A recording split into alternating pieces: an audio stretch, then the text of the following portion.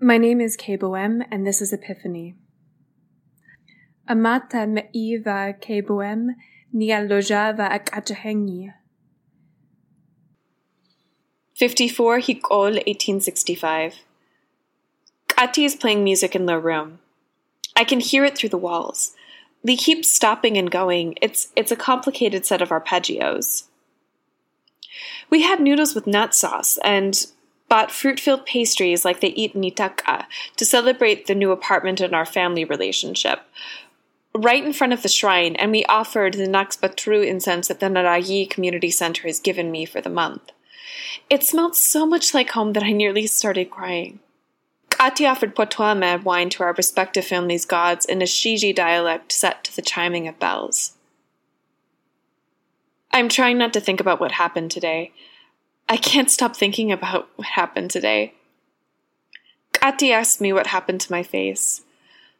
I started crying when we prepared our celebratory food, but I told them that I couldn't talk about this yet. I feel numb inside. I lied to Kati. I have a story about what happened, which does not match the raw memory of everything in my head. Kati knows that I've lied. Maybe if I write it out, the memories will go away. But should I write it out?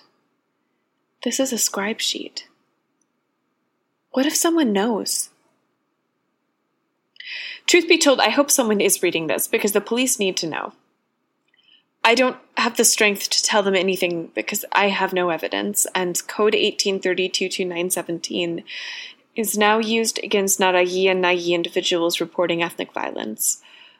Originally, the law meant that no one could bring something to the police without concrete evidence to support them. Originally, the law protected people from turning on their neighbors after we threw out the taritit and realized that our neighbors had collaborated with them. Could the police, if this entry became part of their data feed, read Narayi? I don't know. I've reverted back today because I'm too shaken, and that Deveshi won't come out properly. Deveshi can happen tomorrow when my brain stops shaking in my skull. Oh, San Luis, what does it mean that you at 19 cannot control your anxieties? Kati and I left at the same time this morning. I remembered to take the box addressed to Advisor Tenas. This morning, I had meetings and I sorted through parts of the video collage. Akara and I spoke about the programming for an upcoming video conference with regional party constituents for a long time, and I took diligent notes. Before I left, I asked Kalim about the box. My boss unhooked Lur reading glasses from Lur's shirt and raised them to Lur's face. Saradva Residential Zone is just 5 stops before the River Market District. Akatenes lives there. You can bring this to Lim on your way home. I will write down the address for you. Lee said this so nonchalantly that I was embarrassed that it had taken me so long to bring it up. Talking to an advisor is intimidating. It's a political blessing that most of us will never even hope to achieve. Akara then added, Akatenes is the reason we have the progressive movement. Express your gratitude. I returned to Akara's house and worked there for most of the afternoon, only leaving when the sound systems cried out the afternoon prayers. There are a few sects in the city from Shija and Iturja that need these counts for ritual observances, but I'm not very familiar with them and feel a bit guilty that I don't have the mental energy to look up these practices in the digital library. I passed by a few young girls making offerings of incense at a street shrine, giggling as they tried an old, worn electric lighter. The Shiji have shrines for these observances in most of the Skyrail terminals, and I wove around a mass of praying people. On the sparsely populated platform, a man blocked me from boarding, but I was paying so much attention to avoiding devotees of Shiji gods that I didn't see them. I broke my fall with my palms, and the skinned flesh stung. I wondered if I'd broken whatever had been meant for Advisor Tenas in my bag, and I scrambled up. The man must have seen the designs on my forehead or identified me by the guiana that had spilled to my shoulders. They grabbed me by the scarf and pulled me close to Lim. Fear burned through my skin and hit my belly like fire. I started shaking and I couldn't breathe. Lee clawed at my forehead with her long nailed hands. Lee said. Go back to that fucking canyon dark where you belong, you traitorous insurgent rioter. Dark glasses burn souls. No wonder the monarchy abandoned you. I opened and closed my mouth and tried to apologize, and the words would not come. Fucking Noragi nationalists probably can't even understand Tveshi. Lee tore the gyana from my shoulders. Then, as the doors of the train behind us started to close, Lee shoved me inside. I stumbled against the gap, hit my head against the floor, and the doors closed between us. I lay stunned, and I stared up at the ceiling. I was so queasy that I could have thrown up. The train at least was empty. It was too early for rush hour. With prayers, the trains for the next 15 to 20 minutes would be mostly empty. I couldn't think. I curled up beside the corner door's partition from the rest of the car and clutched my bag to my chest, tears stinging in the corners of my eyes. My forehead felt hot and wet. No one has ever attacked me like that before. Even when I visited Oromo after the riots 5 years ago, I was still a girl. My father and our matriarch told me what they would call me here. Father must contend with a constant barrage of criticism for being Yipahi, albeit raised in Menaka. And Lee knows. Nothing makes the Gigi any better than the rest of us. Nothing about them says that they deserve the seat of the monarchy. If anything, they did steal power from my people and they took it with impunity. They set the policy of hate. Hesa would still belong to Tveshe if the monarchy had not moved. We would never have had the civil war, and no one would call the people in Naraya traitors for believing that the crown moved unjustly. Perhaps even the occupation would never have happened. Perhaps the Tesajera organizations would not have so much power over us. No organization, no matter what its intentions are, should have as much sway as the Karatha currently enjoy. Maybe I should stop dwelling on my hatred and write my memories of what happened on the train before they fade. So the train stopped. A group of people came in and sat in the main area. They did not see me, and they spoke softly.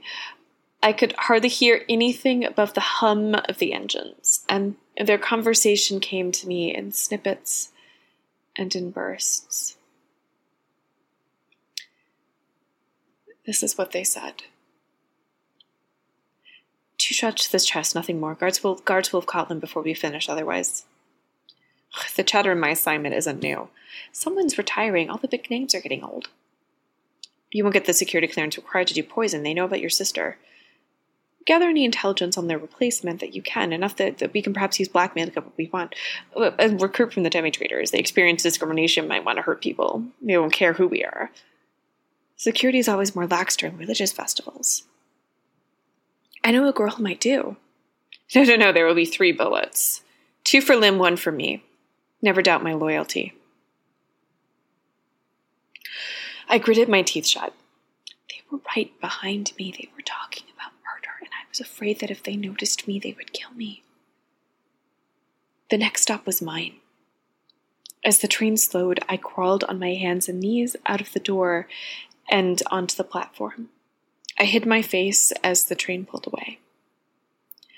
No one shouted from inside, and no one ran to catch the eavesdropper. I could see the backs of their heads as the train pulled away. That was stupid and clumsy of them. The police will certainly find out. They must. Demi-trader. Both of those were terms for the unwanted and the unseen. The first was a slur, the second a legal marker. The woman in the group had been Shiji, and something about their voice sounded familiar. Saradva residential zone smelled like flower blossoms and my grandmother's bath oils. Tourists who want photographs of typical residential districts in the Galasuhi style go there because it is so beautiful. Spring trees rain blossoms onto the sidewalks, but my mother once showed me a photograph of the district during the Festival of Eternal Light in the winter. They roped chains of flower-shaped lights all around the trees. They look ethereal and spectacular under the ice. Nothing like how we ornament the city for the festival in Araya. I wish I'd been in a mental state to enjoy it. So today the ivies were blooming, and the petals stuck to my skin and uncovered hair. No one in the residential zone even glanced at me. Without the hyena, I do not look Igzarginya. I stopped in front of a storefront and straightened my heptari vest in the mirror. My hair looked fine. I wondered if the man had touched it. It would be embarrassing to the priest to explain why I need another purification ritual so soon after the first one. Advisor Tenasati lives in a house from a storybook. A bloodvine pergola hides the sunlight in front of the building, and today it was pregnant with tiny tart berries. Small animals moved through the pergola and sucked them up in their mouths, and 2 birds nestled in the vines. Their white bodies were splattered with red. An ice snake darted out in front of me in pursuit of something I could not see, and I stepped out of its way. I knocked with the base of my palm and waited. The man who opened the door looked a bit older than me, and he looked also vaguely like the photographs I have seen of Advisor Tenas in the archives. Perhaps a relative, or so I thought. Advisor Tenas looked part Atarahi or part Yipahi or God knows what else, but this person in front of me did not look only Yipahi. There was something unsettling about him in the eyes.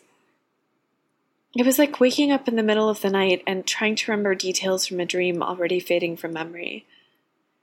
Perhaps Advisor Tenas had a child with someone from Mavs?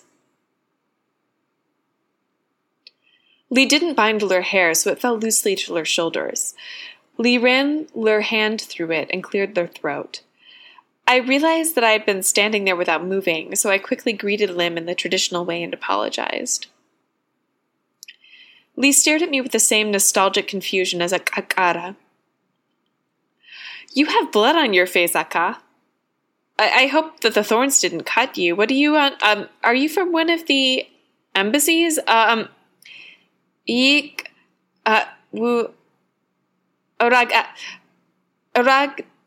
Chalzotson, Kowabo, Choto, Rag, Chalzotson, Kowabo, Choto, Yes? I reached into my bag and pulled out the box. Looking down helped me compose myself after hearing Lim try to speak classical Atarahi. Whenever this happens, I try not to say anything because I don't want people to think I'm foreign. And I do know classical Atarahi, at least a bit of it, because most of the politicians in my family work in interplanetary diplomacy. I think sometimes because we are part Atarahi, just like how Akara wants to groom me for immigration advocacy. The use of Atarahi flusters me every time, especially in polite settings. There's a balance between feigning ignorance and being rude that I sometimes miss. I answered in Tveshi and stumbled over my words. It was what happened on the Skyrail. It's just happened now. I made myself look like an idiot. Sent Akara, assistant knew I'm their new assistant, and I found something addressed to Advisor Tenas. Do you know where I should leave it? The man raised an eyebrow and took the box from me. I wanted to say something. What if the advisor had not wanted anyone to look into their affairs? But I was still trying to keep calm after my experience in the Skyrail. 3 bullets, I kept thinking. Who was Lim? Besides, I felt naked in front of this man, and the steady drift of their gaze towards my chest unsettled me. The man invited me in, and I just stood inside the door. Lee asked, "Does Akara's assistant have a name?" While Lee carelessly ripped open the wrappings. The last time Thani gave me a present, it exploded in my face. I told Lim that my formal name is Nitangi, and Lee frowned. I told Lim that my family has Deveshi-style names. Outside of the Menashi, almost no one does it. I asked if Lee was related to Advisor Sadi. This man was Advisor Tenas Sadi, and I should refer to Lim as Tenas, not as Sadi, if I want to drop half of the name.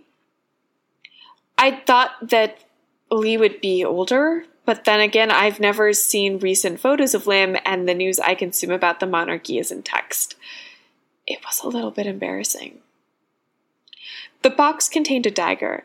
Advisor Tenas set it on the table beside the door, mumbled something about Tesejera, and asked me to take a seat while Lee searched for a damp towel for my forehead.